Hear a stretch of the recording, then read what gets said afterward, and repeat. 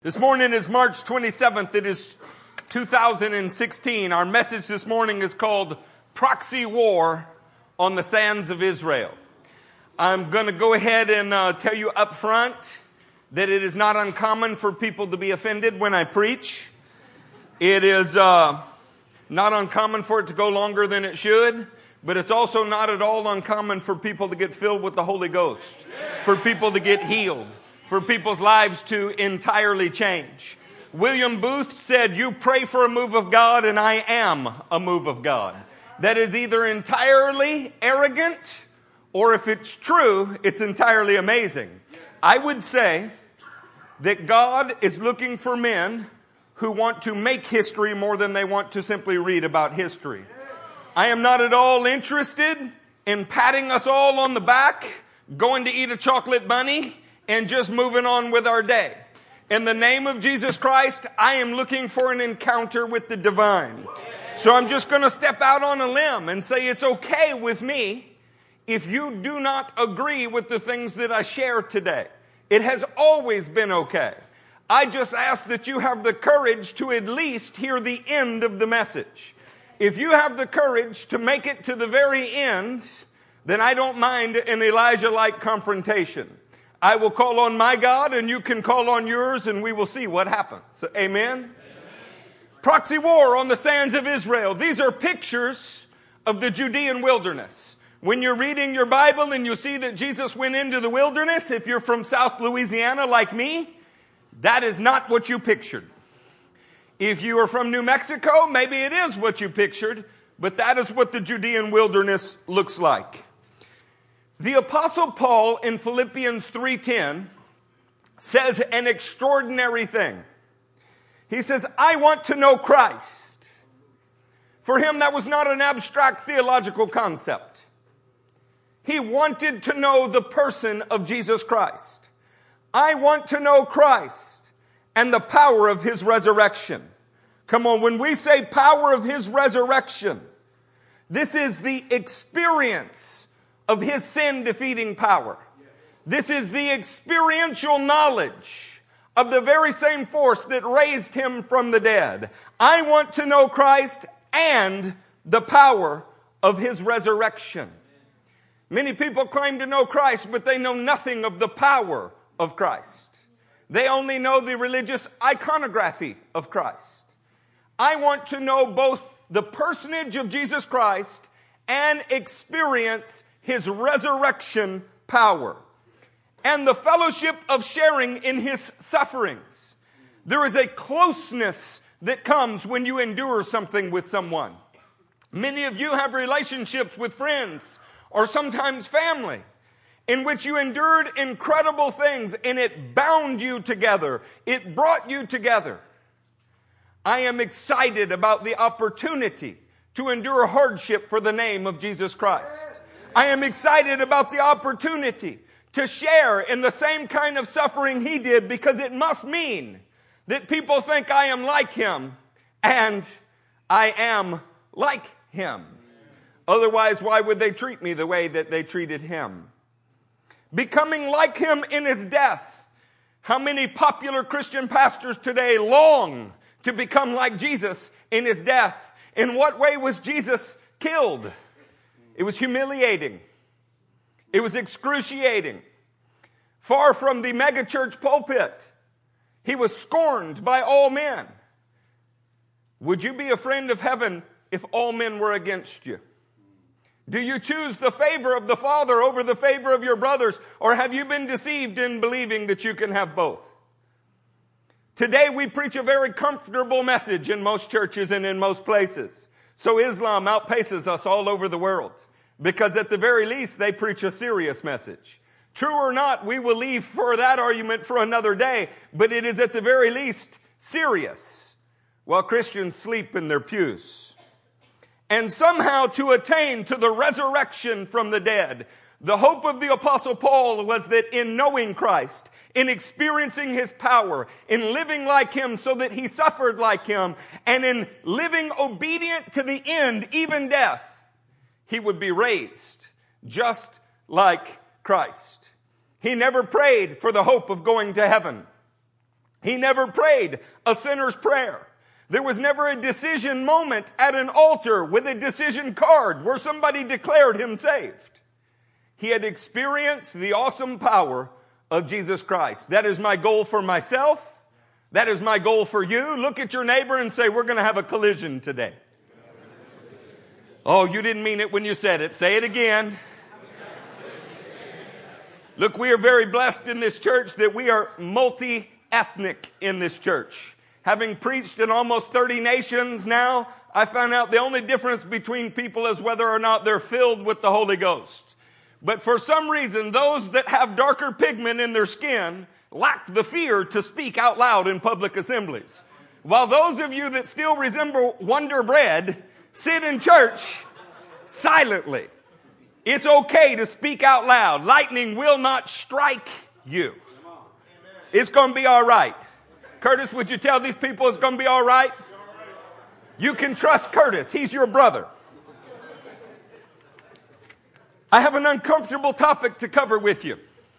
This is an article from the Daily Beast, maybe appropriately named. It was written by a man named Matthew Paul Turner. So he's a man whose mama had high hopes for him. Matthew Paul Turner. And he wrote an article called Houses of Mammon. This is a very King James way to refer to money. The title of the article is Can't Fill the House on Easter? Try Handing Out Gadgets. What we see on this next page is a quote from the author. He is quoting a man in Houston, the creative director of a church. Did you know that there were creative directors in churches?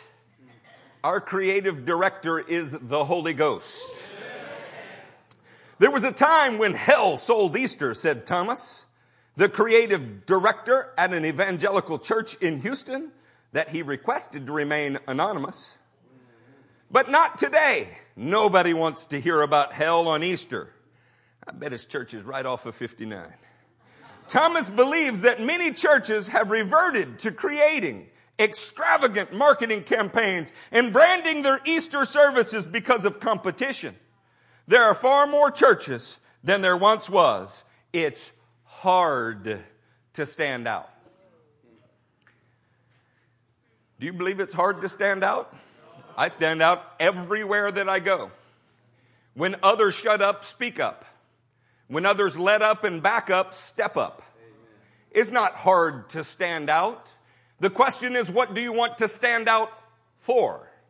Do you want to stand out for your agenda? Do you want to stand out for your local assembly? Or do you want to stand out for the awesomeness of the kingdom of God and its King, Jesus the Christ? It is not hard to stand out. It might be hard for the casual observer to discern in a mess of these kind of things. For instance, this is an actual church advertisement. Let me read it to you because the print's kind of small. The Dark Night, an Easter story. Bring the whole family for this raucous adventure as the dynamic duo discover the true meaning of Easter. Set to some of the great music of our time. This is an Easter service you will never forget. And that's probably true. I will never forget having seen this. Returning to our article. This is a picture of the article. We see using The Walking Dead for Easter as a way to break down some barriers for people who have a bland taste in their mouth from church or have been hurt in the past. Montgomery admits, that's the man who's speaking in this particular part of the article. Montgomery admits that a church mixing zombies with Easter is a bit ironic, especially considering the popular internet meme showcasing Jesus as a zombie. But he says, we hope that our Easter service will break down some walls for the unchurched and de-churched population. Jesus Christ said, this is my church and the gates of hell will not prevail against it. He didn't say anything about decorating the church with the themes of hell and hoping that you could blend in with the world in de-churched population. I thought it was ironic in reading this that it may not be as ironic as he thinks to have a church full of dead people. When the zombies don't work, let's try some free stuff. The article goes on to say, but if visual stimulation or pop culture doesn't interest potential attendees, how about free stuff? Sound too good to be true? Think again. For instance, all first-time visitors at Long Hollow Baptist Church in Hendersonville, Tennessee, outside of Nashville, will receive a $5 Starbucks gift card just for showing up. That might not sound like a big investment, but considering the fact that Long Hollow was planning 31 Easter services at 5 locations, $5 for every visitor could add up rather quickly. I won't go into it, but the article then addresses whether or not it is cost justified based on the marketing benefits. By the way, do you see that little symbol in the lower left-hand corner? That's where the Starbucks logo comes from. We'll let you do your own research there. I would like to present a church that is in Ohio. I could have chosen a church that was in Corpus Christi, who has an identical ad this year in the paper and online. But that pastor and I cross paths every now and then, and I've already offended him at every turn, so we'll leave his name out of this one. Ohio's a long ways away. You may not be able to read this print, but I'd like to read it to you. We're giving away a car. You could win. Join us at World Harvest Church. We give an address in Ohio for Easter Sunday at 10 a.m. Goes on to say, this Easter Sunday, we're going to give away thousands of dollars in gifts and prizes in the ultimate giveaway. Because, Jesus giving his life was just not enough. If the ultimate giveaway is cash and prizes, what is it when the Son of God dies for you? Come before the service, register to win a Honda Accord, a flat screen TV, an Apple iPad, a laptop computer, an Xbox 360 Connect, and the list just keeps going on right on down to cash gift cards. By the way, it lets you know that you must be present in the service to win, because that's where the drawing will take place. Now, if you're sitting here nursing your own denominational grudge, one of the churches that we've mentioned was non-denominational. One of them was Assemblies of God.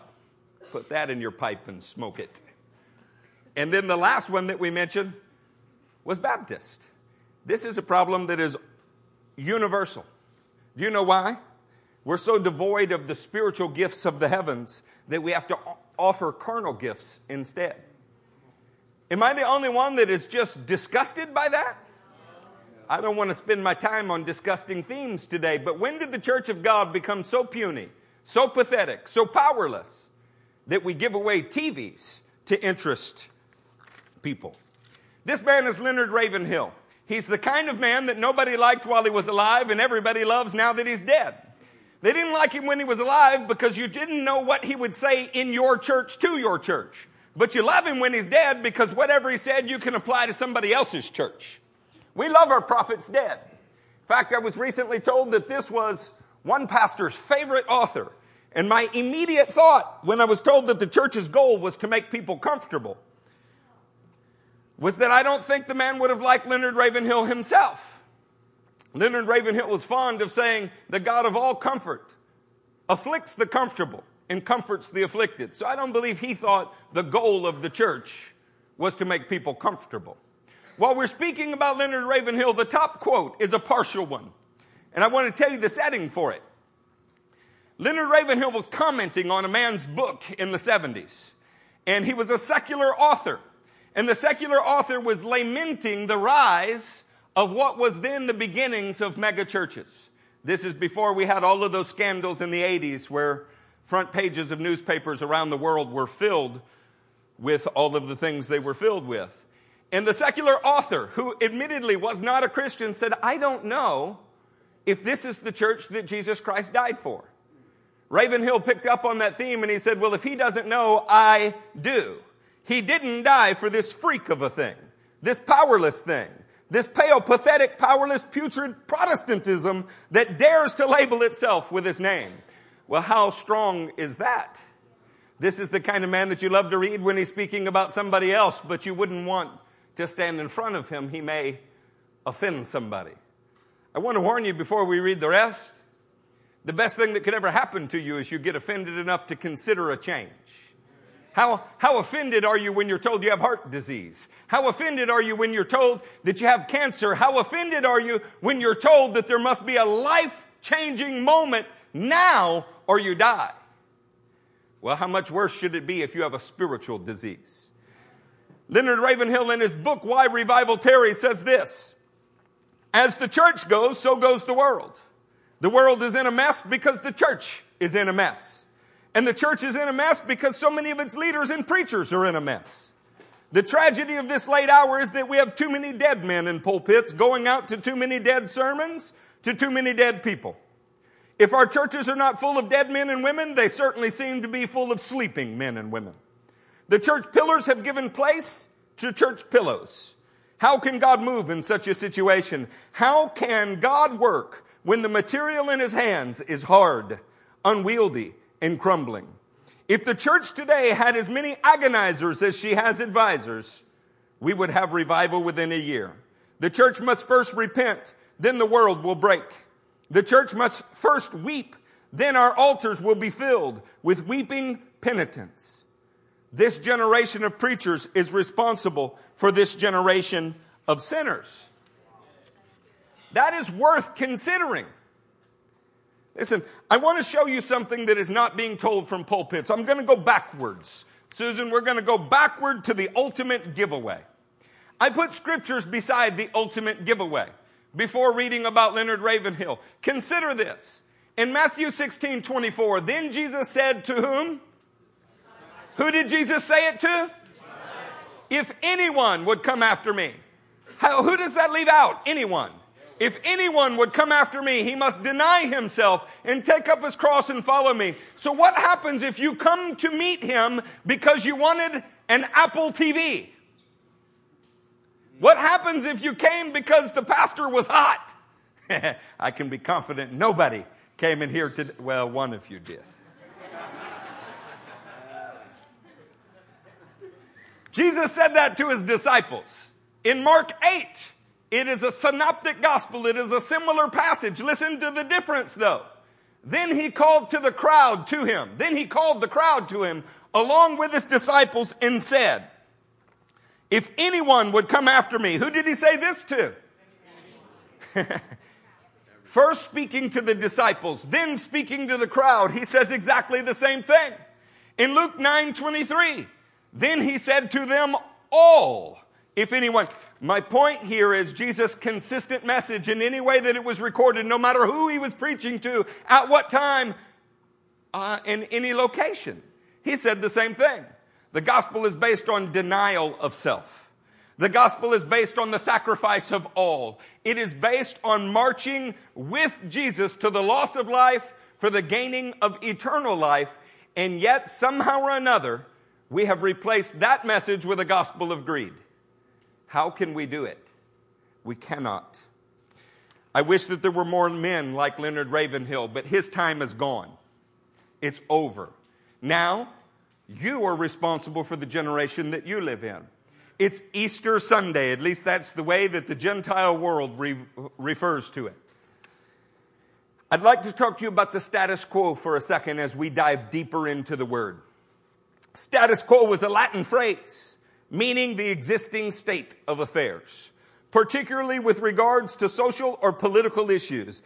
In the sociological sense, it generally applies to maintain or change existing social structure and values. I don't want you to confuse what I'm saying today. Hatred of the status quo should not be confused with animosity for its participants. I have no ill will towards anybody who is participating in these things. They are deceived. If they knew they were deceived, it would not be called deception. If you know when you are deceived, then you are not deceived. Deception, by its very nature, means that you don't know that it's happened. which is why it's easy to forgive them. They know not what they do. If they do know what they're doing, that is a whole different ballgame. And I do have rank animus for people that know what they're doing when they pervert the gospel. I'd like to share with you a principle just to keep in mind as we move forward, lest you get the wrong idea. In Exodus 2, starting in verse 11, I'll read it to you, and I rarely lie when I preach. 2:11. One day after Moses had grown up, somebody say grown up. He went out to where his own people were and watched them at their hard labor. He saw an Egyptian beating a Hebrew, one of his own people, glancing this way and that way and seeing no one. He killed the Egyptian and hit him in the sand. Moses had an awakening to injustice. He had grown up to a place where he saw things that were wrong. But he didn't have such a mature view of what to do about it, did he? I mean, if Moses had started killing every Egyptian he met, how many Egyptians would he have to kill before he had liberated Israel? Probably not enough days left in his life to do that one at a time. It says he had grown up, but we can see he hadn't grown up as far as he should grow up. How about Hebrews 11 on the same subject? Hebrews 11, verse 24. By faith, Moses, when he had grown up, refused to be known as the son of the Pharaoh's daughter. He chose to be mistreated along with the people of God rather than to enjoy the pleasures of sin for a short time. He regarded disgrace for the sake of Christ as of greater value than the treasures of Egypt because he was looking ahead to his reward.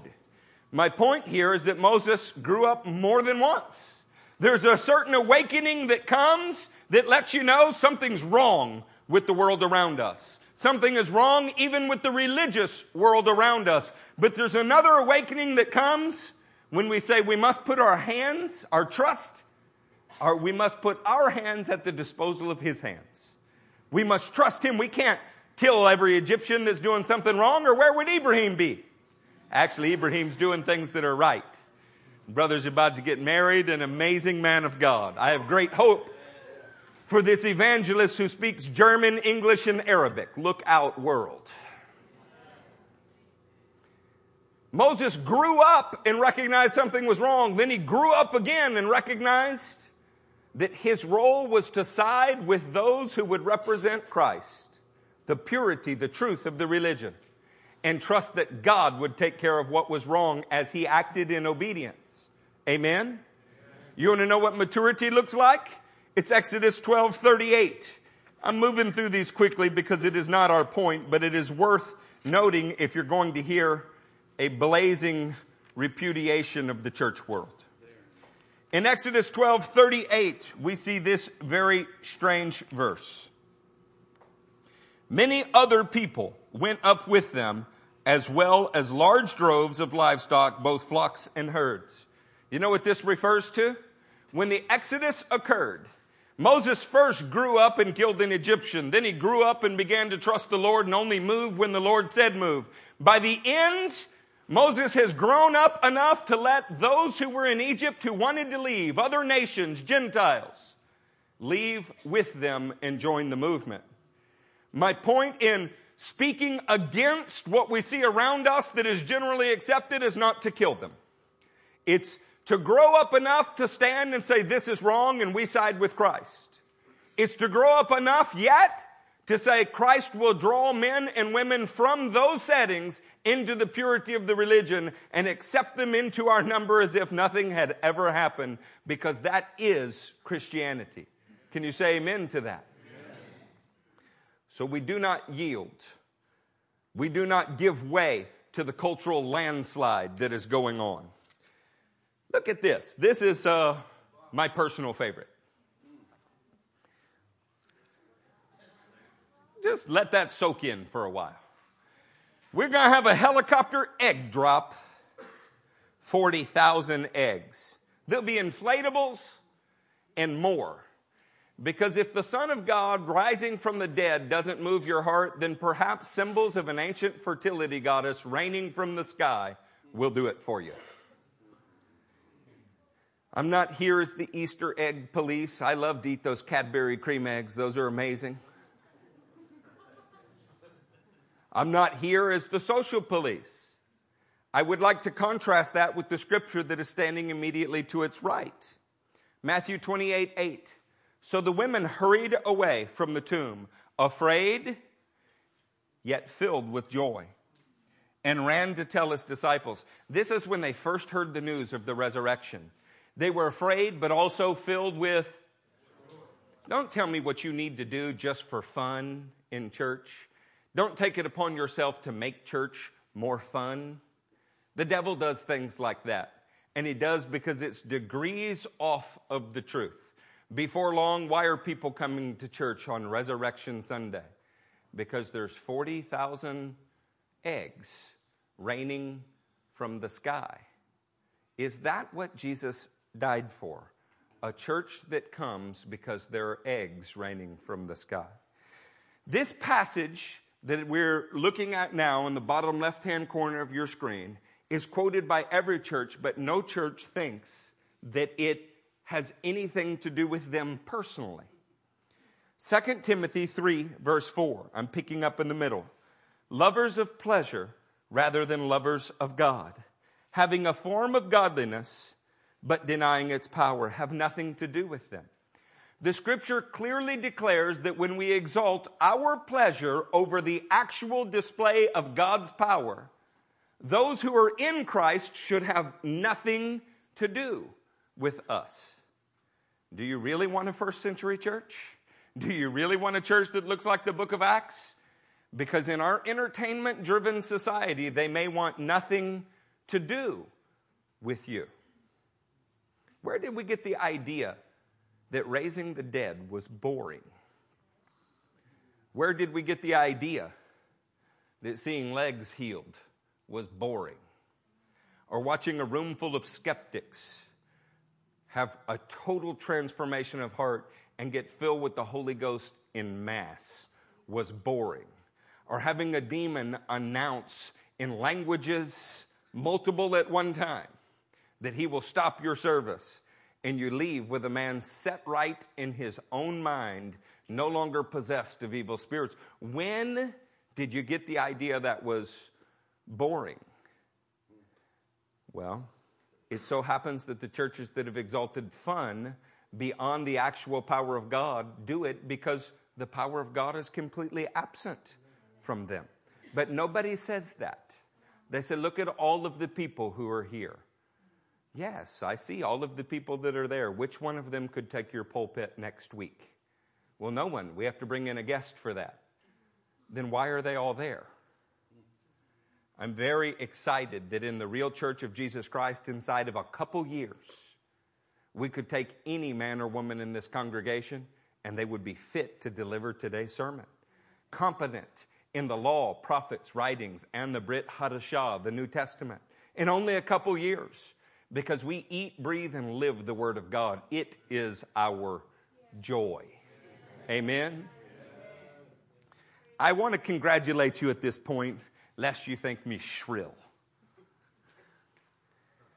You wouldn't be here if you were looking for an Operation Dumbo Drop, or if you needed a pastor to ride an elephant into the ceremony, or the pastor's wife to adorn the neck of a giraffe to come in. I'm sure it's happening somewhere in the circus that is the church. But you came here this morning, as Pastor Sutherland put it, for a collision with the living God.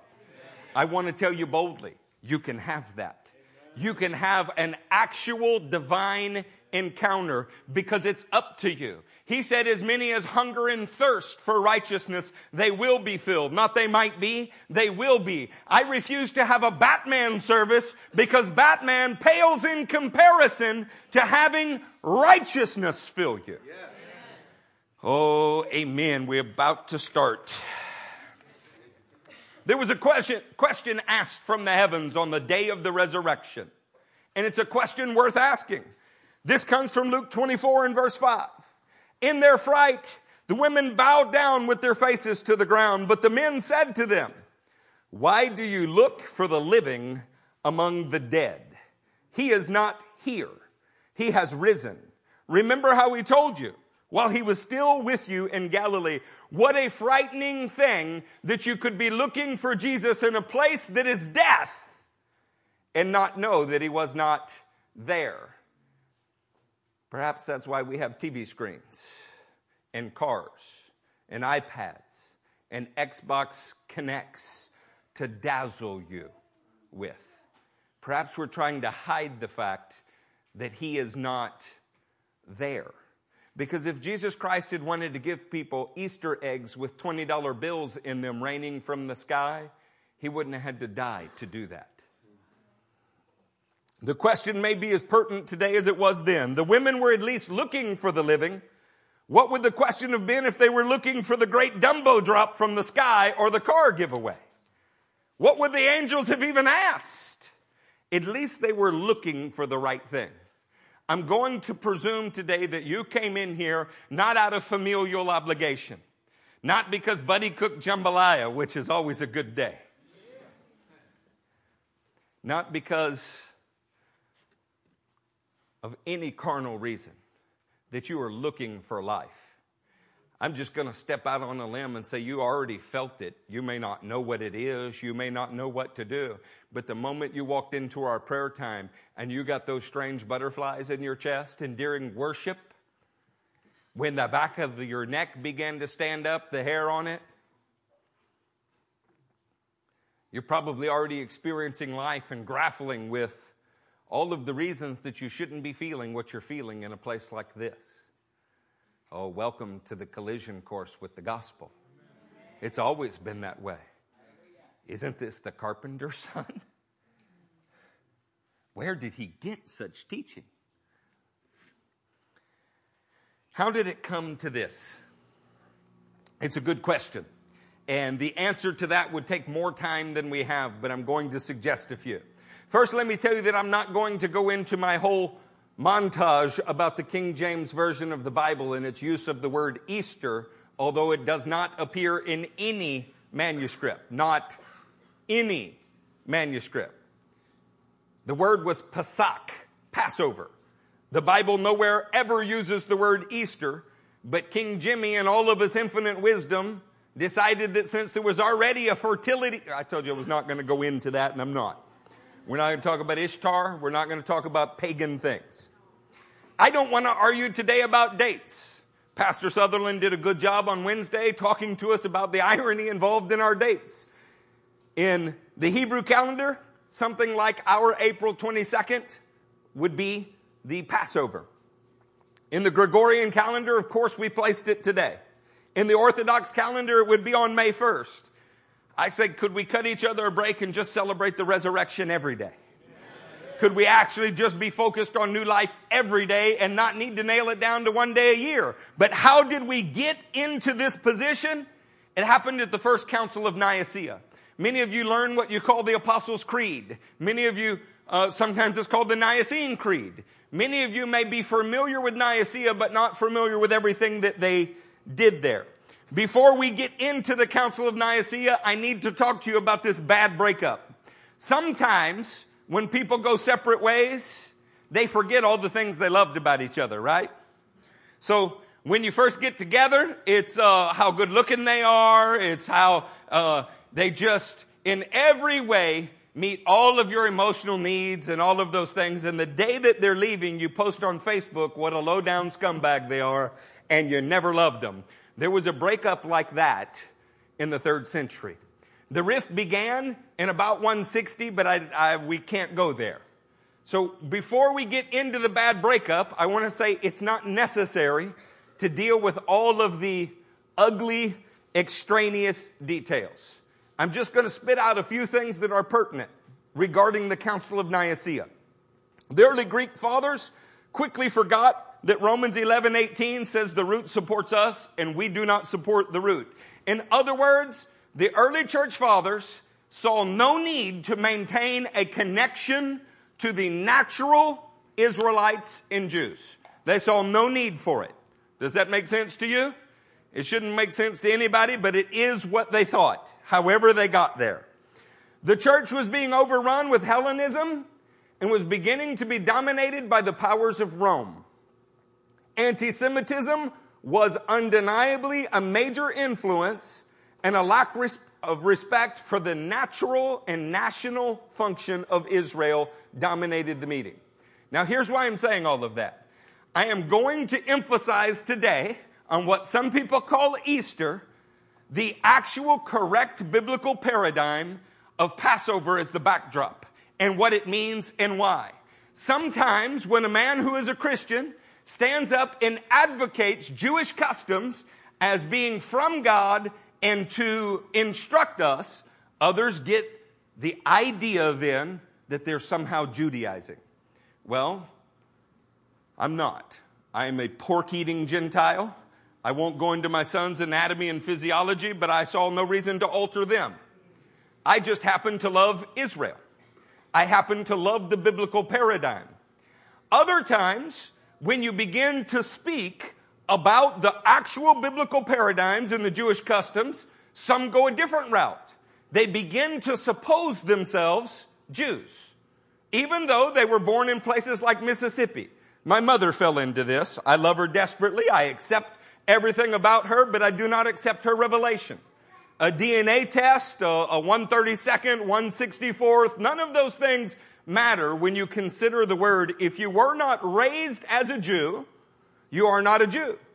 A former mentor and pastor also fell into this quagmire. It doesn't matter to me if Jesus appeared to you personally, privately, and told you you're a Jew. That does not invalidate this scripture, and I'm going to read it, and then we're going to talk about Jewish customs. This is 1 Corinthians 7:17. Nevertheless, each one, somebody say each one, should retain the place in life that the Lord assigned him to him and to which God has called him.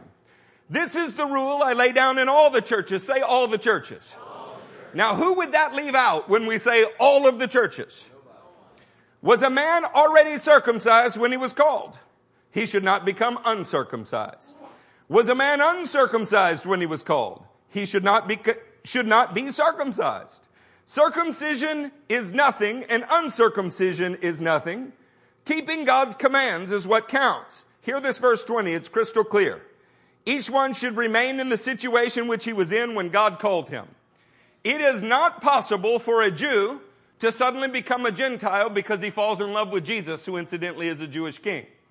It is also not possible for a Gentile to become a Jew when he falls in love with Jesus. If you've read Romans 2 and come to an incorrect conclusion, you have the right to be wrong, but I would not fight very hard for that. There is forever a dividing line in history between Jews and non-Jews. Not as far as God's love, not as far as inheritance, but as far as function. The same divide occurs between males and females. Pastor Wade and First Lady Christy have exactly the same worth to God, but they do not have the same function in the kingdom, and they never will. As much as I love Pastor Wade, it would be a perverse idea to think of him having a baby, although somewhat funny. I picked Pastor Wade because he's the less pregnant of us two. There is a difference. And one of Israel's functions is to lay down an archetype for the whole world to see.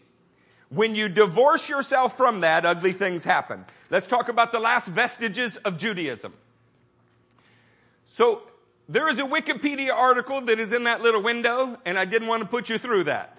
Having read and done it for more than 20 years, here is the pertinent sentence. At the Council of Nicaea, by endorsing the move to independent computations, the council had separated the Easter computation from all dependence, positive or negative, on the Jewish calendar.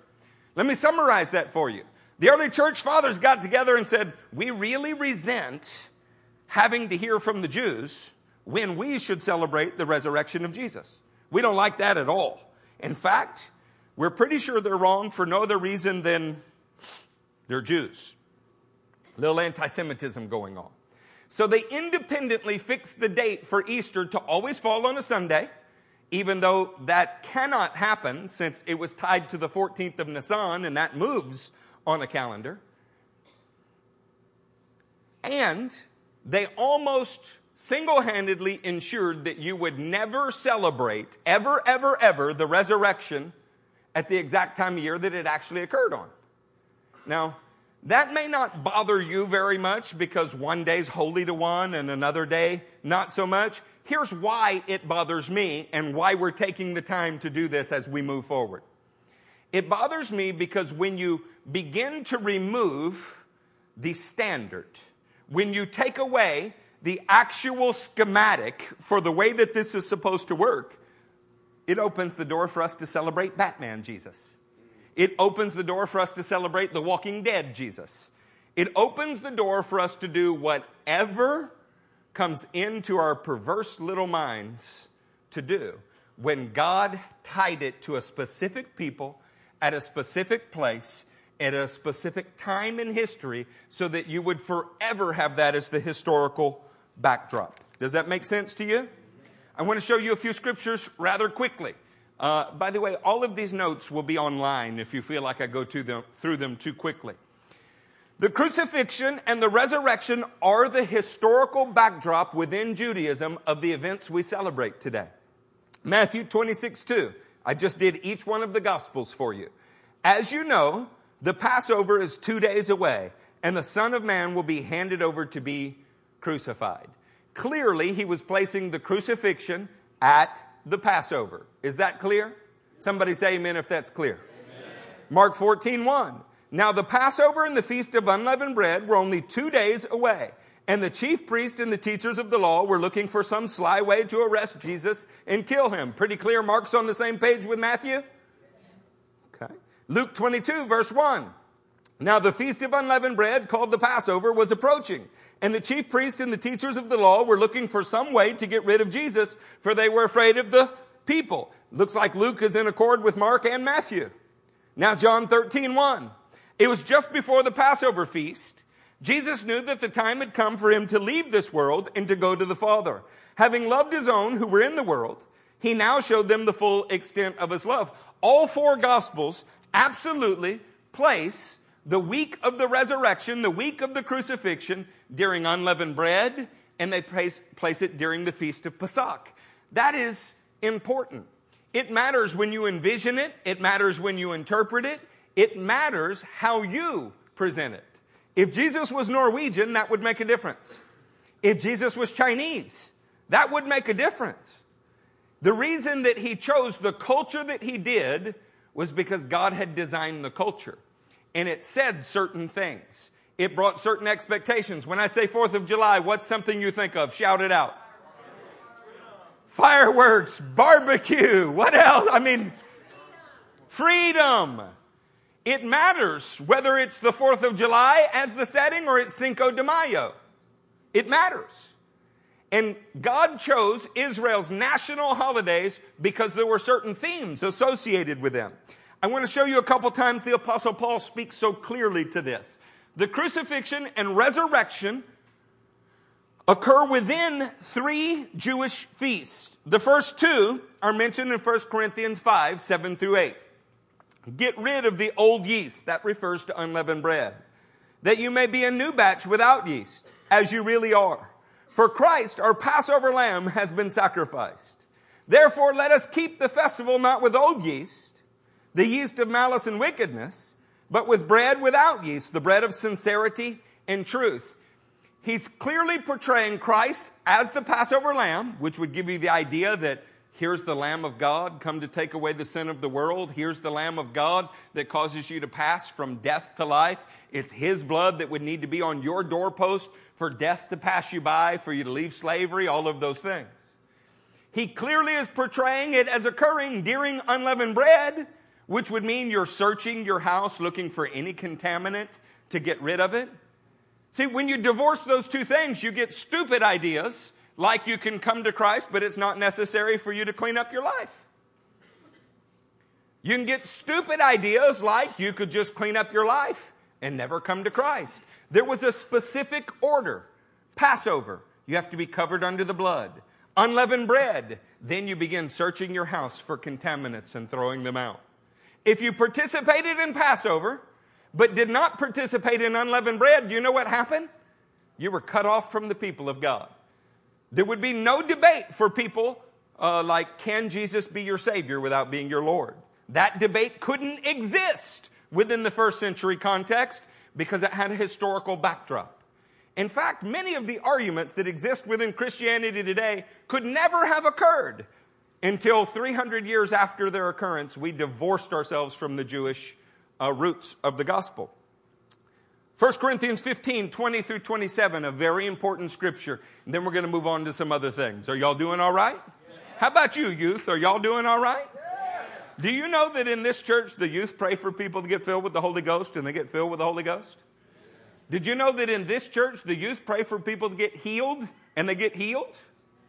In this church, we can send our children to do what adults in most churches are terrified to do. In fact, I was meeting with the national director of AIM in Mexico, and he said, I don't know what to do. None of the American churches will come. I said, you tell them LCMF will send our youth group. That's what you tell them.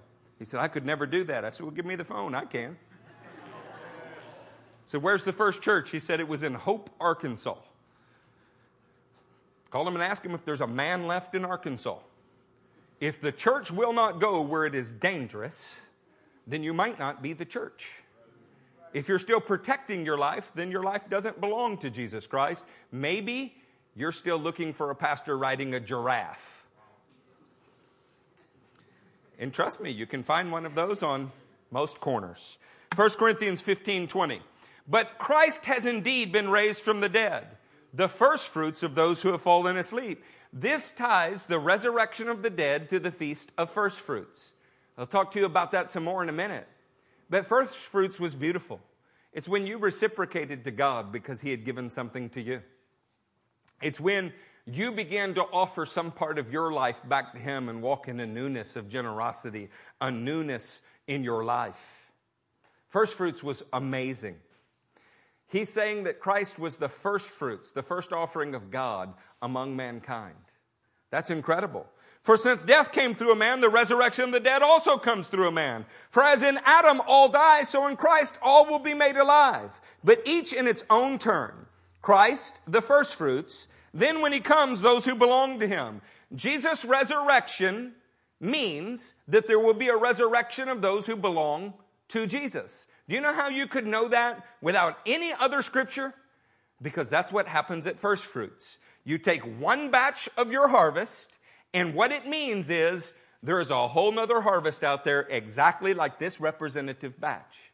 There would be no argument about physical resurrection. There would be no argument about whether or not our hope is the resurrection. Simply by using the word first fruit, it would be settled for all time. Then the end will come when he hands over the kingdom to God the Father after he has destroyed all dominion, authority, and power. For he must reign until he has put all his enemies under his feet. The last enemy to be destroyed is death. Death is the first serious problem that came on mankind as the result of sin.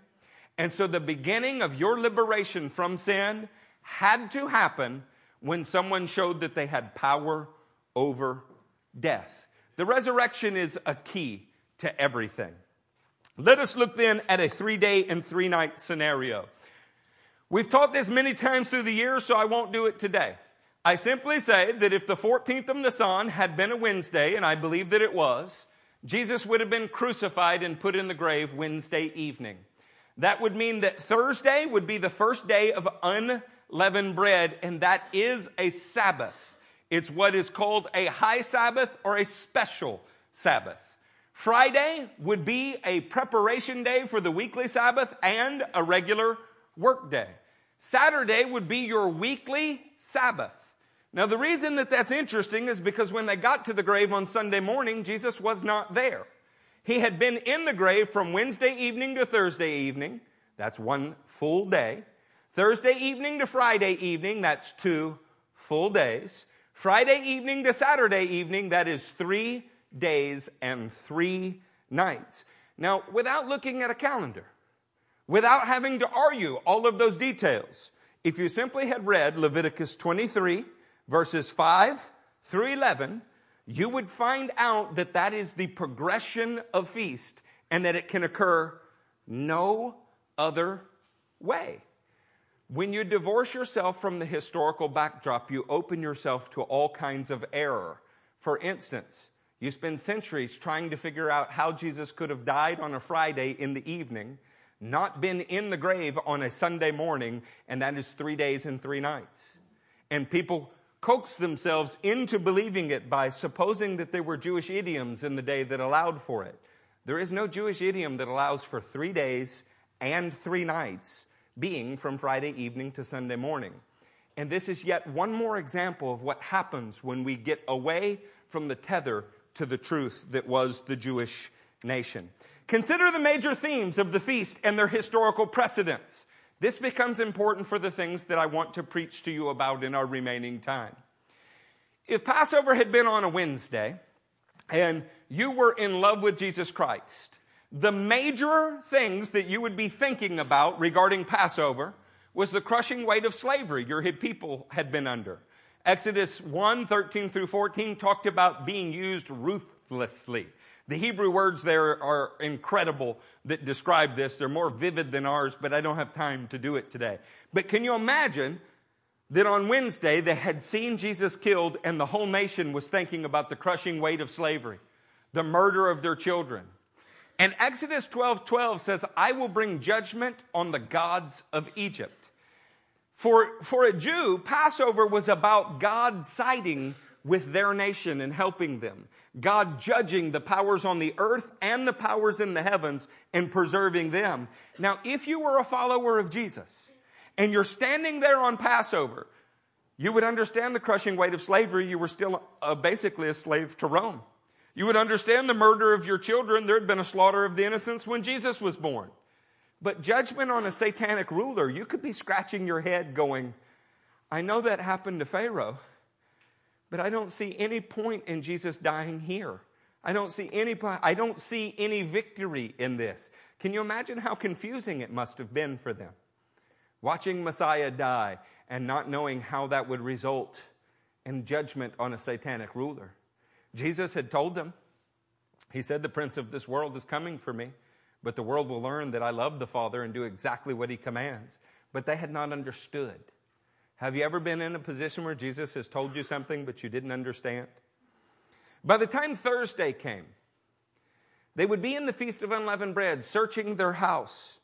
This is the time the whole nation focused on leaving slavery behind. The whole nation was focused on eliminating contaminants. Can you imagine how hard it must have been for them to try to muster up thoughts with the rest of their nation about how they were leaving slavery when they had just seen Jesus die? Did it feel to them like they were leaving slavery?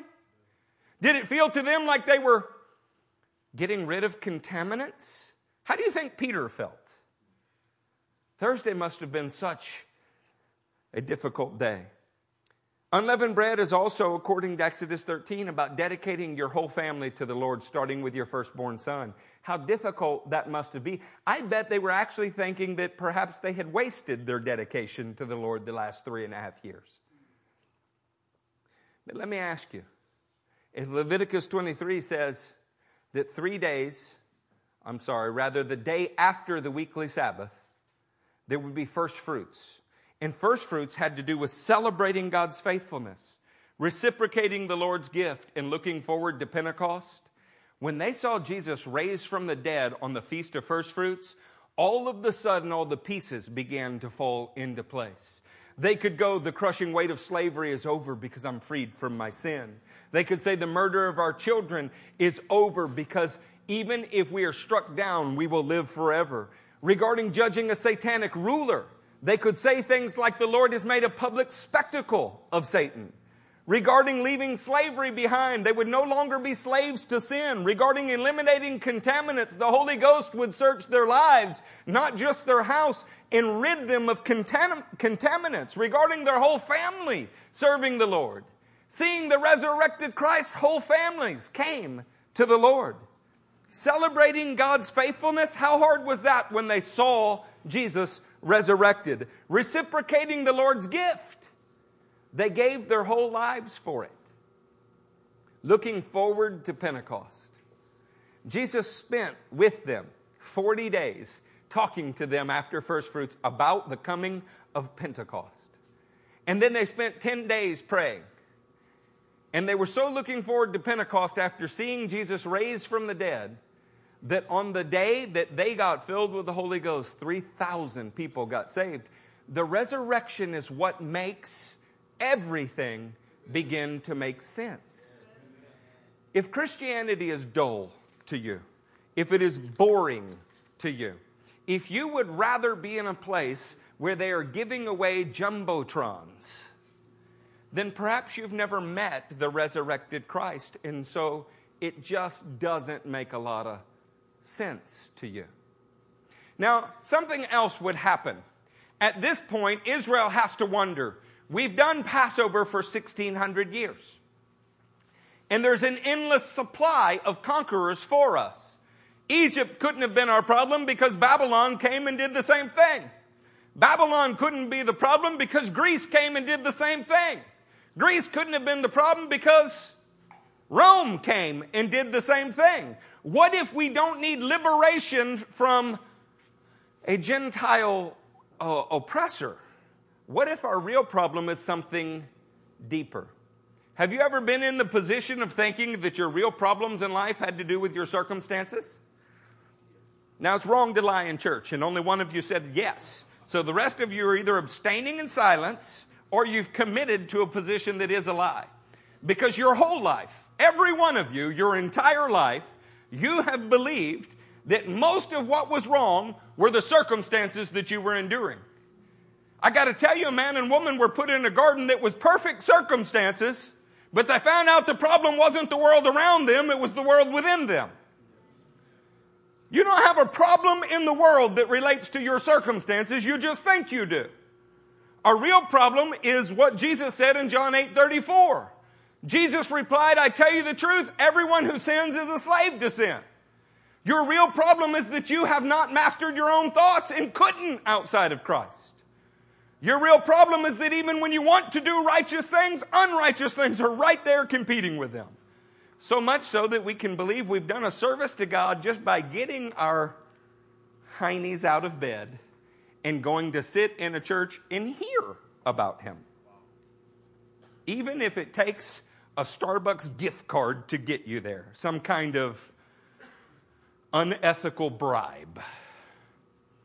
Our real problem, friends, is that the domination that we have had has been sin, not Rome, not Egypt, not anything else. Don't you think after 1,600 years of Passover, Israel was beginning to learn that? Beginning to think, they wanted Rome gone. But when Rome was gone, did it fix their problems?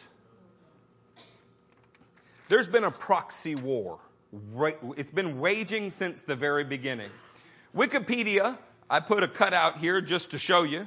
A proxy war is a conflict between two nations where neither country directly engages. Say neither directly. Neither directly engages the other. While this can encompass a breadth of armed confrontation, its core definition hinges on two separate powers utilizing external strife to somehow attack the interest of territorial holdings of the other. Some would say the United States is in a proxy war in Syria.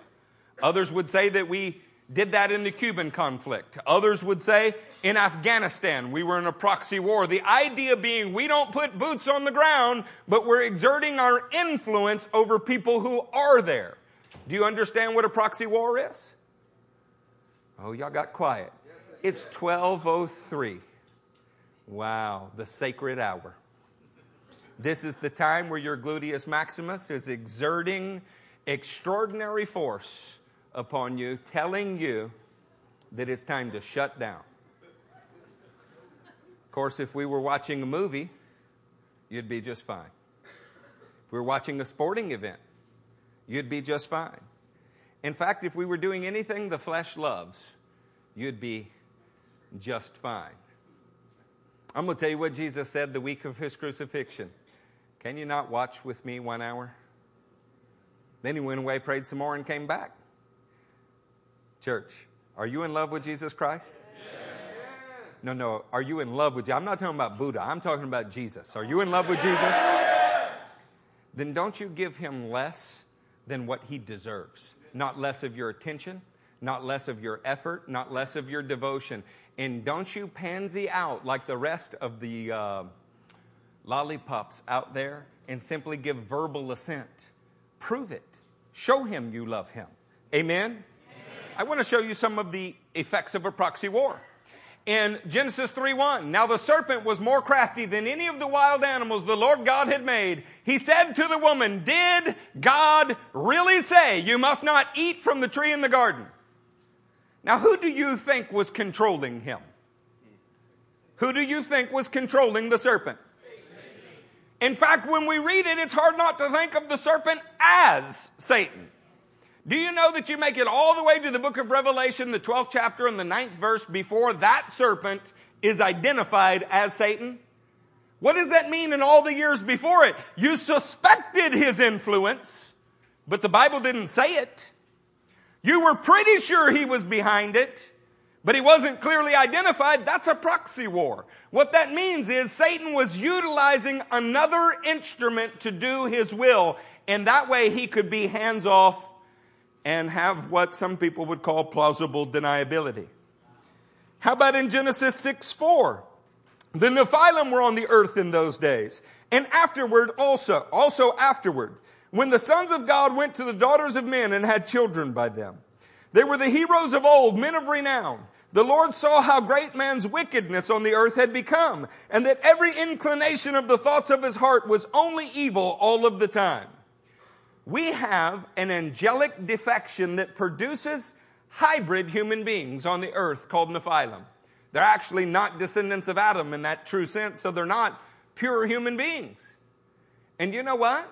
While Satan may have been behind it, and we know that he was, because 1 Peter 3:19 lets us know that he was, he's not named there. Have you ever read Job and you're a little confused that Job says this in the first chapter, 6th verse? One day the angels came to present themselves before the Lord, and Satan also came with them. The Lord said to Satan, you dog, get out of my presence, we're at war. No, it's not what he said, is it? Where have you come from? Satan answered the Lord, from roaming through the earth and back and forth in it. That doesn't sound like two people who are at open war with one another. They have actual dialogue and they consider the outcome of each other's actions. It's not until Revelation 12:10 that we find out that Satan is the accuser of the brethren and he's been in rebellion. But in the book of Job, we don't even see that clearly identified. The point is, Satan always had a patsy. He always had someone to blame. There was always somebody else to take the fall.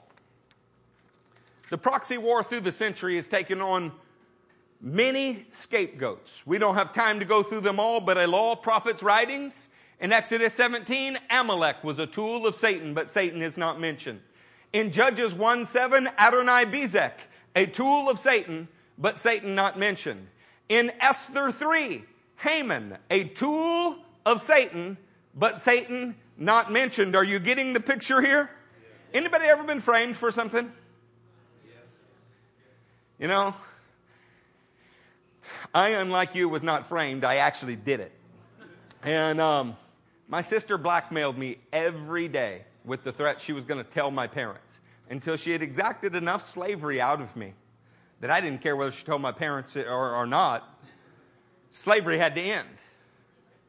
That's a little bit what this proxy war is like. I was used of the devil many times. Never was I innocent. But we came to the place where the slavery meant I just needed to talk to Dad and figure out how to get out from under the foot of the devil. I want to share something with you that you may never have considered. Okay, that's hard to do in a church this biblically educated. At least many of you are. In Luke 22, 3-5, evil finds a serious host. This is the end of the proxy war for a brief moment. Listen to the very specific wording used here. Luke 22, verse 3. Then Satan entered Judas. Say it with me. Then Satan entered Judas. Not oppressed him. Not a demon possessed him.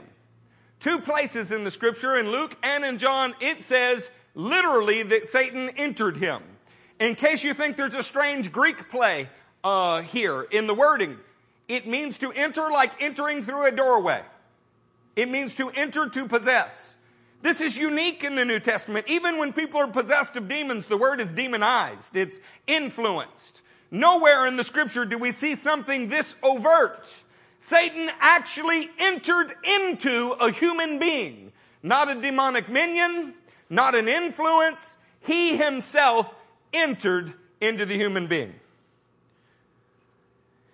And Judas went to the chief priest and the officers of the temple guard and discussed with them how he might betray Jesus. They were delighted and agreed to give him money. It's extraordinary how often money is a root of evils. 1 Timothy 6:10 says, the love of money is the root of all kinds of evil. And yet we're obsessed with having more of it. Hebrews 13:5 says so plainly, keep your lives free from the love of money. Be content with what you have. And when I say that, do your minds race to the physical possessions you have? Because that's not what he's talking about. He goes on to say, for the Scripture says, never will I leave you or forsake you. Do you know what you have that's of worth? You have his presence. You have his approval. You have the King of glory. How could you lower yourself to want an iPad or want a car given away by today's charismatic clowns? You can only do things like that when the church is completely devoid of power.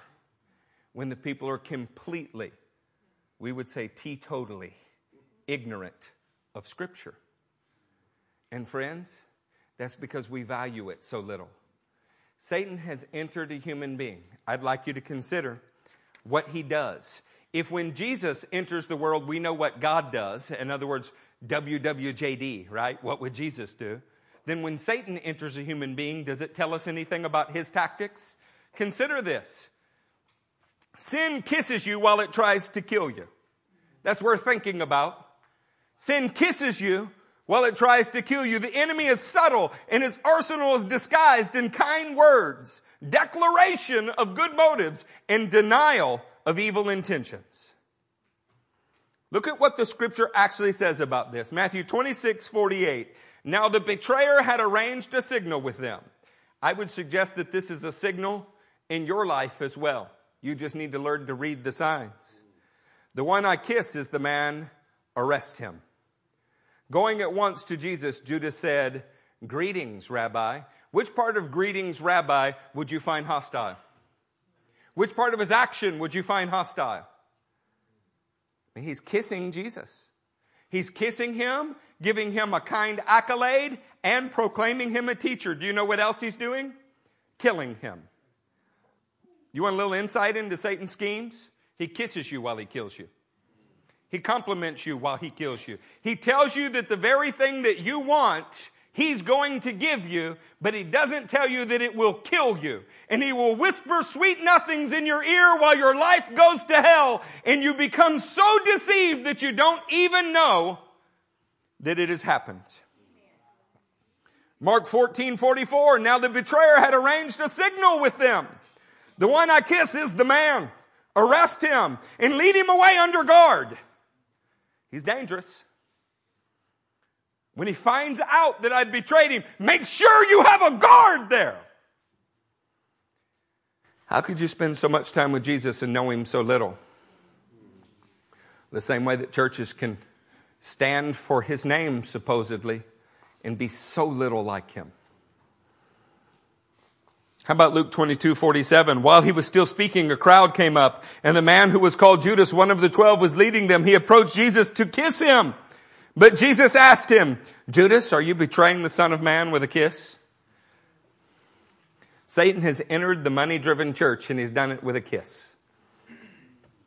Not one shot fired. It didn't have to be. He's entered the church through pagan marketing with a kiss. The kiss is all the people they get. I'm curious, have your thoughts been the same as Satan kissing your forehead? Has he introduced ideas to you that are going to put you to death, but they seem sweet in the moment? We have this little phrase in my house. Not real sure where its etymology comes from, but it's fun to say.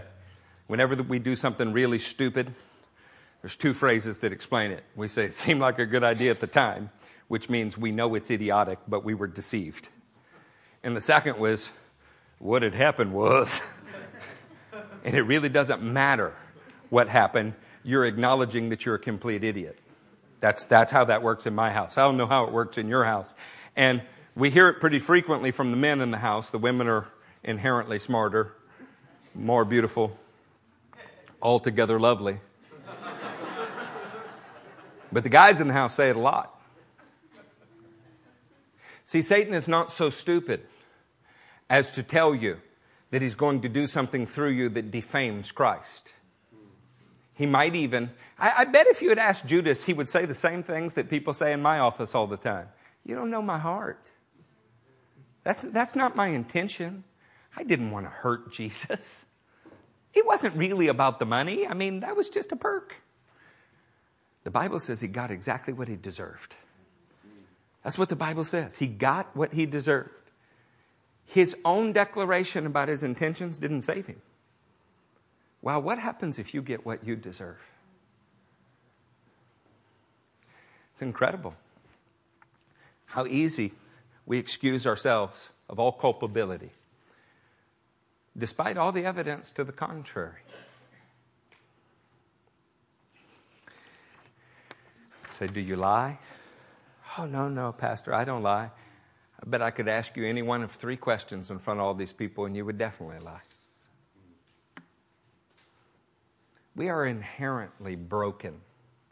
We've been on the wrong side of this proxy war for most of our lives.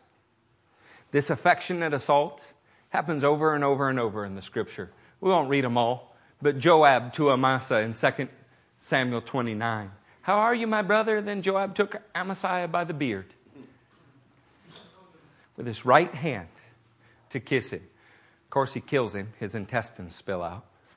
He doesn't do it by a threat of force. How does he do it? By a display of affection. What if giving somebody a Starbucks gift card to come to church is like kissing them while killing them? What if it is teaching them that there is no sacrifice in the gospel? What if it's teaching them that the gospel is really all about them and not about Christ at all? What if ever so suddenly you could stand up before 30,000 people and say the gospel's not really about you. It's about us, really. And then try to explain it away later when out of the abundance of your heart your mouth spoke. Church, we didn't get like this overnight. This battle has been raging for 1,700 plus years. But you stand in it today. And how you stand matters. How serious do you take the word? I get criticized pretty frequently for being such a serious guy. But I can't imagine for a moment that I'm going to stand before Jesus and he will rebuke me for taking his word too seriously. Is there anybody in here that would like to argue with me about that? I'm told that our lifestyle is crazy. We don't sleep enough. I can't imagine that I'm going to stand before him and he's going to look at me and say, I really wished you had slept more, Eric. I really love him. I mean, I really love him. And you know where I get the most opposition? From Christians that claim to, but their lives don't show it very much. Those kind hate our kind. And you know why? Our existence makes you feel guilty. Sin is subtle until it's not subtle. I mean, check out Absalom here in 2 Samuel 15:5. Also, whenever anyone approached to bow down before him, Absalom would reach out his hand, take hold of him, and kiss him. Absalom behaved in this way towards all the Israelites who came to the king asking for justice. So he stole the hearts of the men of Israel. That's a very subtle thing, one life at a time, just kind of moving away at it until the day that he declares a seditious rebellion. See, the enemy has not deceived the masses by painting a sign across the sky of what he intends to do. He deceives the masses by camouflaging his actions with kisses. May I ask, do you wear camouflage in here today? Do you walk in here with Sunday best? You walk in here and say everything's all right, but you know that it's not. And you're already made up your mind that no matter what happens in the next 20 minutes, you're just going to get your family and walk out. Do you really think that the Lord of glory won't hold you accountable for that? See, I told you at the beginning of the service it'd be a collision course with God. And I wasn't lying. The good news is Satan's not the only one who entered humanity in the first century. 1 John 1:14. The proxy war is going to find its champion. The Word of God became flesh and made His dwelling among us. Jesus Christ also entered humanity. Looked like a regular human being. In fact, Satan circled Him in the desert. You can read that in Matthew 4 and Luke 4.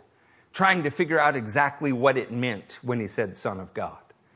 You know what it meant? It meant every time that He tempted Jesus to sin, Jesus hit Him in the face with the Word. Not a church platitude. Connect, serve, share. He hit Him in the face with the Word of God. Let me ask you, there's no mention that Jesus was packing around scrolls or an electronic concordance. What do you hit the devil with? Do you have to Google it? Do you have to Google your response to the devil? Hey, Google, what scripture would best fit this situation? Or are you living in the Word of God in a way that says your life comes from every word that proceeds from His mouth? Colossians 2:15 explains something to us. The cross of Jesus Christ and the week of the resurrection says, and having disarmed the powers and authorities, He made a spectacle of them, triumphing over them at the cross. Are you making a spectacle of the devil, or is he making a spectacle out of you? Well, it's really quiet now. It's good. By the way, the historical backdrop and the setting for this is the Exodus. It's entirely likely that the Exodus occurred on a Wednesday. I can't take the time to tell you why today. But the 14th of Nisan and on the 15th of Nisan, they had traveled through the night and the day, and they had reached a place called ETM. Then, only camping when the Spirit said, they moved day or night, and they came to a place between Migdol and the sea. It's almost like Wednesday at that night they left. They traveled all through the night Wednesday. On Thursday, they came to a place to rest in the evening, and then on Friday, they traveled probably at night and day. And sometime on the first day of the week, they crossed the Red Sea. Probably took a whole day to cross it. That's because when they came through the other side of the Red Sea, Exodus 15:6, your right hand, O Lord, was majestic in power. Your right hand, O Lord, shattered the enemy. Exodus and the resurrection have the same thing in common. It is God exerting absolute, total dominion over the enemy of His people. I mean, absolute. Let me ask you, does your life reflect that kind of glory? Or are you still a slave to sin? Do you sit in here today comforting yourself with platitudes that say things like, well, you know, we all sin. But you know I'm talking about a specific habitual sin in your life. You've promised it's not going to happen, and you can't think of a month in which it hasn't. Maybe not a week in which it hasn't. And the whole time, oh, no, Pastor, I'm good, I'm saved. You know why I know I'm saved? Because at a Billy Graham crusade, I raised a pinky while every head was bowed and every eye was closed. Well, behold the power of God. Your pinky was raised. See, our churches are full of people who are slaves to sin.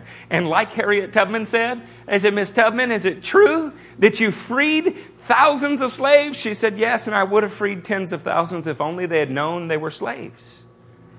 We sit in our churches confident of our own righteousness because of what we've heard, and we ignore what we're doing.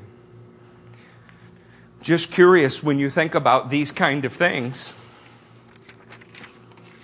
listen to the way that the writer of Romans says this. If we have been united with Him like this in His death, we will certainly also be united with Him in His resurrection. What did you think it meant, united with Him in His death? Do you mean the power of His resurrection, sharing in His sufferings like Him in His death? In what way have you ever been united with Him in His death? So, oh, well, Pastor, I got baptized. Yes, did the old nature really die when you got baptized?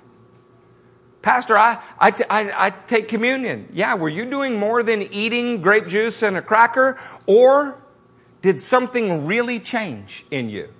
See, the sacraments save no one. They never have. They simply disguise a sinner as a religious sinner. Can you stand here today and say, I know the power of His resurrection. I feel Him. He puts down sin in me. I am no longer a slave. Can you stand here today and say, I share in the same kind of treatment that He received? Can you stand here today and say, I will be like Him in His death, completely obedient, and my life testifies to it? Or do you sit out there just hoping to endure another Easter service while you call yourself a Christian? If we have been united with Him like this in His death, we will certainly also be united with Him in the resurrection. That is a big if. For we know that our old self was crucified with Him so that the body of sin might be done away with, that we should no longer be slaves to sin. If you are a slave to sin, then you are not united to Christ. Being united to Him puts sin under your feet. Because anyone who has died has been freed from sin. How do you know that you know the power of the resurrection? You are no longer a slave to the sin that had always mastered you. When you sin, it's the exception, it's not the rule. Saying that you're a saved sinner is like saying you are a pure harlot. The words don't go together. When you have been liberated from sin, you know the power that raised Him from the dead. And you would never settle for a Dumbo drop Easter service. John, the first chapter and the 12th verse, has got to be one of the finest things in all the world. I'm not going to ask you to raise your hand if you've ever been read your Miranda rights, but it goes something like this for the few of you that have lived sheltered, protected lives. You have the right to remain silent. Whatever you say can and will be held against you in a court of law. You have the right to a court-appointed attorney. You know what they don't tell you? You have the right to become a child of God. You do not have to be dominated by sin. Pharaoh was not your problem. Sin was your problem. And sin has a monster associated with it that beats you mercilessly. And that's the fear of dying and being out of the will of God.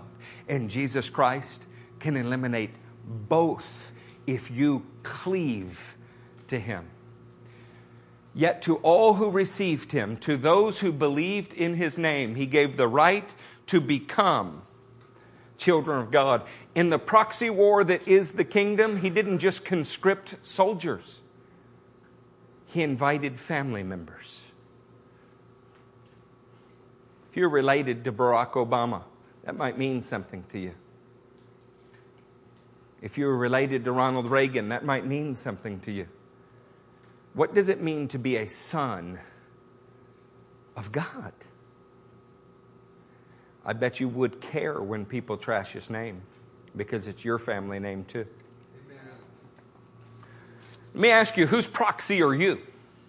As we sit here today, who is waging war through you? Before you answer that so quickly, examine the last week of your life. Were you extending hell into people's lives or heaven? Or did you try to remain neutral in the battle?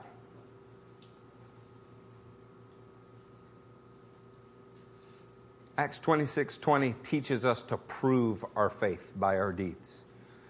Look at Romans 6, starting verse 19. I put this in human terms because you are weak in your natural selves. Just as you used to offer the parts of your body in slavery to impurity and to ever-increasing wickedness, so now offer them in slavery to righteousness, leading to holiness. How many of you would describe yourself as God's slave? You know, when we speak of God's will, you know what I hear in the church over and over and over? I'm praying about it. What do you mean you're praying about it? That's an excuse for not doing what He's already showed you to do. Hey, have you been baptized? I'm praying about it. You didn't pray about whether you sinned or not. You just sinned because it's what you wanted to do. Are you a slave to righteousness? Or is righteousness still something that is optional for you? See, a slave doesn't get a choice. I believe Jesus Christ owns my life. I don't have the right to sit and negotiate with him at the table of compromise. We're fond of saying in this church, the answer to the question is yes before we know what his question is. When you were slaves to sin, you were free from the control of righteousness. What benefit did you reap at that time from the things you're now ashamed of? Those things result in death. But now that you have been set free from sin and have become slaves to God, do you know why so many are hesitant to say you're a slave to God? Because you know you are not free from sin. This is the great enigma in the American church. We claim to be in Christ positionally, and our lives show that we're not, but we're comforted by our pet doctrines. The first century allowed for no such ambiguity. It really is as clear as 1 John made it. If you are continuing in habitual sin, you're not in Christ. It really is that clear. It's almost as if John, the crotchety old man at that point, who had outlived all of his friends, said, let's cut through the garbage. No more Dumbo drops, church services. If you sin, you're of the devil. If you walk as Christ walked, you love him. Wow. Are you comfortable with such a clear litmus test, or would you prefer it to be a little more ambiguous? We were born disobedient, and to be born again requires an obedient nature. Are you still listening? Are you still with me? Because we're going to finish this real soon, and I'm going to tell you what. I was doing great with the Lord this morning before I began the message. I'll be doing great with him while everybody is eating jambalaya. How you'll be doing is entirely up to you. Ephesians 2 puts this in a way that completely defines the proxy war. You're either filled with an unholy spirit or you're filled with a Holy Spirit. Ephesians 2:1. As for you, you were dead in your transgressions and sin, in which you used to live when you followed the ways of the world and of the ruler of the kingdom of the air. What does it say when a whole church is following the ways of the world and calling it the kingdom of God? But just for a moment, let's take the searing spotlight off of everyone else and talk about you. You have more in common with the world or more in common with Jesus Christ? The Spirit who is now at work in those who are disobedient. The devil is not just at work in Judas. He's at work in all who are disobedient. What is so beautiful about the week of the Passover is that what had been vague proxy war became mano a mano. Absolute battle. Right two men facing each other. The devil operated with deception and a kiss. Jesus operated by completely surrendering himself to the will of God. And Jesus was completely victorious. And now God is filling people with his Spirit, and people are born with an unholy spirit.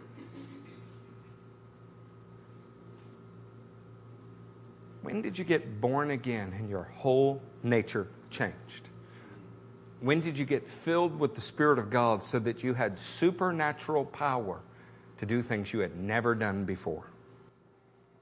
All of us lived among them at one time, gratifying the cravings of our sinful nature and following its desires and thoughts. Probably going to raffles in churches. Like the rest, we were by nature objects of wrath. But because of his great love for us, God, who is rich in mercy, made us alive with Christ, even when we were dead in transgressions.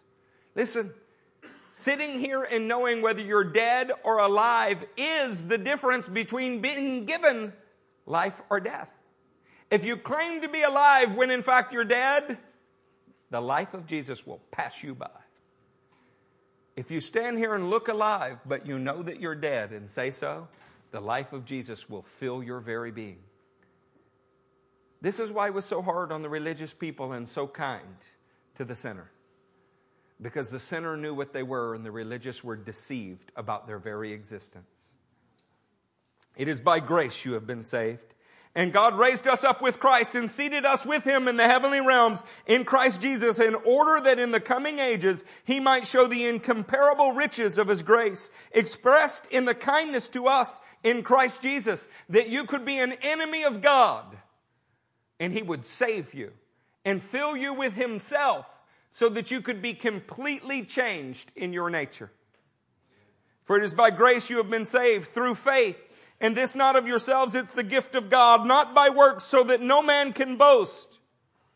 For we are God's workmanship, created in Christ Jesus. Why? To do good works, which God prepared in advance for us to do. Let me ask you if you're in that category in here. Do you say, yes, I know beyond a doubt that I'm saved? Yes, I know beyond a doubt that I am putting sin underfoot by His power? But you cannot say without a doubt that you're doing His will? There's a conflict between the second and the third statement. The Bible does not define sin as saying something ugly. That is sin, but that's not the biblical definition of sin. The Bible doesn't define sin as clicking on something you shouldn't click on. That is sin, but it's not how the Bible defines it. The Bible defines sin as knowing the good you ought to do and not doing it. That's James 4:17. So when you can sit here and say, no, I'm saved. I know the power of God, but I don't know if I'm doing His will. Well, then you might be deceived and don't know it. What general would not let his soldiers know his will? If you sit in this church purposeless, you sit in this church and you're saved and I know it and I just can't, I'll be a doorkeeper in the house of the Lord. Shame on you for belittling His name like that. He didn't die for doorkeepers. He died for men and women who would charge the gates of hell and overcome it. Amen. And He wants to fill you with His purpose and His Spirit. And the only thing that prevents Him from doing so is the wicked religious thought that you're fine already. That's why we love men like Leonard Ravenhill after they're dead. He has prepared work in advance for you to do.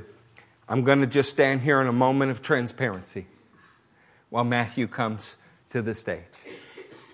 At this point, usually Bibles begin to close and, it's like, let's sew this up, Pastor. We're all done.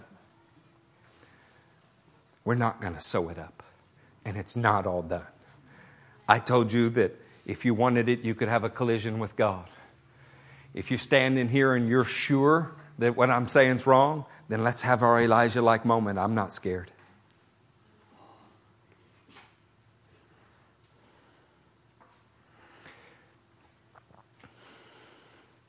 I got born again because of one verse. It was Matthew 7:21. And I had been in a church for years. I had won Bible awards. And I could quote more scripture than most people sitting in this church can now. And I was absolutely damned and didn't know it. The verse was Matthew 7:21. Not everybody who says to me, Lord, Lord, will enter my kingdom. Now listen to me, dear loved one. The last part is so important. Not everyone who says to me, Lord, Lord, will enter my kingdom, but only he who does the will of my Father who is in heaven. Do you know who makes the kingdom of God? The one who does His will. Not the one who raised a pinky. Not the one who made a church decision card. Not the one who can simply quote scripture. The one who actually does His will. If you feel like I'm turning up the heat on you, I am. Because it's time that Jesus Christ got the church that He died for instead of this freak of a thing that is masquerading in His name. And I've reached a place where I'm walking around as a dead man. And that means I genuinely no longer care how people receive me. Every day is a gift. And if this was my last Easter service, I'm telling you exactly what I think. Because I care enough about you to know that it could make all the difference in the world. We began with Philippians 3:10. I want to know Christ. People think they know Him. You might think you know Him. What could you tell me about Him? Well, what have you experienced of Him that you say you know Him? Just what somebody told you to repeat? Just a doctrine somebody else formulated for you? Or do you know Him because you've wrestled with His nature revealed in His Word in a way that has left you unsettled and yet comforted? A way that at times has comforted you and at other times has killed you? Do you actually know Him, or do you just think that you know Him? A lot of people think they know actors because they see them on TV, and they're shocked to find out what deplorable human beings they are behind the scenes. Do you actually know Him? Because the difference is everything. And if you're deceived, you might not know you're deceived. So let me ask, do you know Him? What evidence is there that you know Him? And the power of His resurrection. The Gospel of Mark says you greatly err because you do not know the Scriptures or the power of God. When someone knows the Scripture, it does not mean they've experienced the power revealed in the Scripture. It requires both. You say that you know Him. How do you know that you know Him? Because 1 John says we know that we know Him when we walk as Jesus walked. If anyone loves Him, they obey Him. Is your walk supernatural proof that you know Him? If you're sitting here and you just cannot wait for this to be over, let me assure you, you do not know Him. You don't know my heart. No, friend, I do and you don't, and that's the problem. Fellowship of the sharing in His sufferings. We want to share in glory, share in glory, share in glory. Let's talk share in sufferings for a minute. Which is easier, to share in glory or share in sufferings? What is the greater proof that you would know Him? Suffering. Judas shared in miracles but did not share in suffering. Come again? Judas shared in the glory of the earthly ministry but did not share in the suffering. He was excluded from the kingdom of God. You don't believe me? Read Psalm 69. Oh, a great theological debate. Was he saved or not saved? There is no debate. There are simply men who do not know the Scripture. Becoming like Him in His death. If you believe you know Him now, you better know Him more every day. You better experience more of His power every day, because the way gets more and more narrow, and the fear of the Lord is the beginning of wisdom. If you believe you've reached a place in your life you can coast, let me tell you, dear friend, you are dead wrong. There is no retirement from His service. And should you manage to retire, it's to better serve Him, not serve Him less. Your life is not about your comfort, it's about His glory. So let me ask you, do you know Him? Are you absolutely sure on this day that we celebrate His resurrection that you will stand with Him in our resurrection? Or do you only hope it to be so? See, if you only hope it to be so, then you may be sitting here among saved people damned. Now, I could have given you a Starbucks card to get you in here.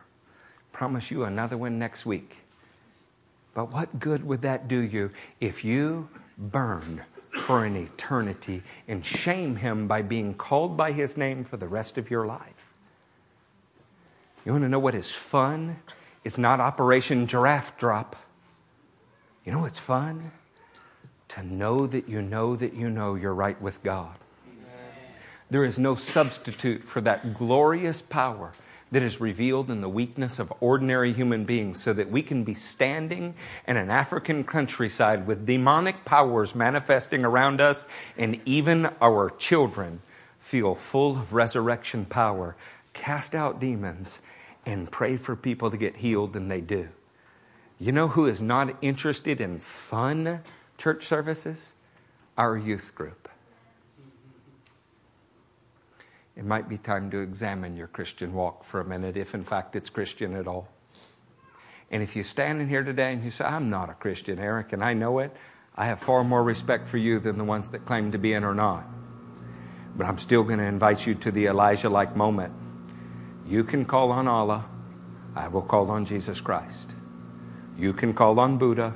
I will call on Jesus Christ. You can cling to Muhammad. I will cling to Jesus Christ. And we will see what the outcome of our lives is. I have absolutely no fear because I know Him. I don't hope. I know Him. Could you stand to your feet?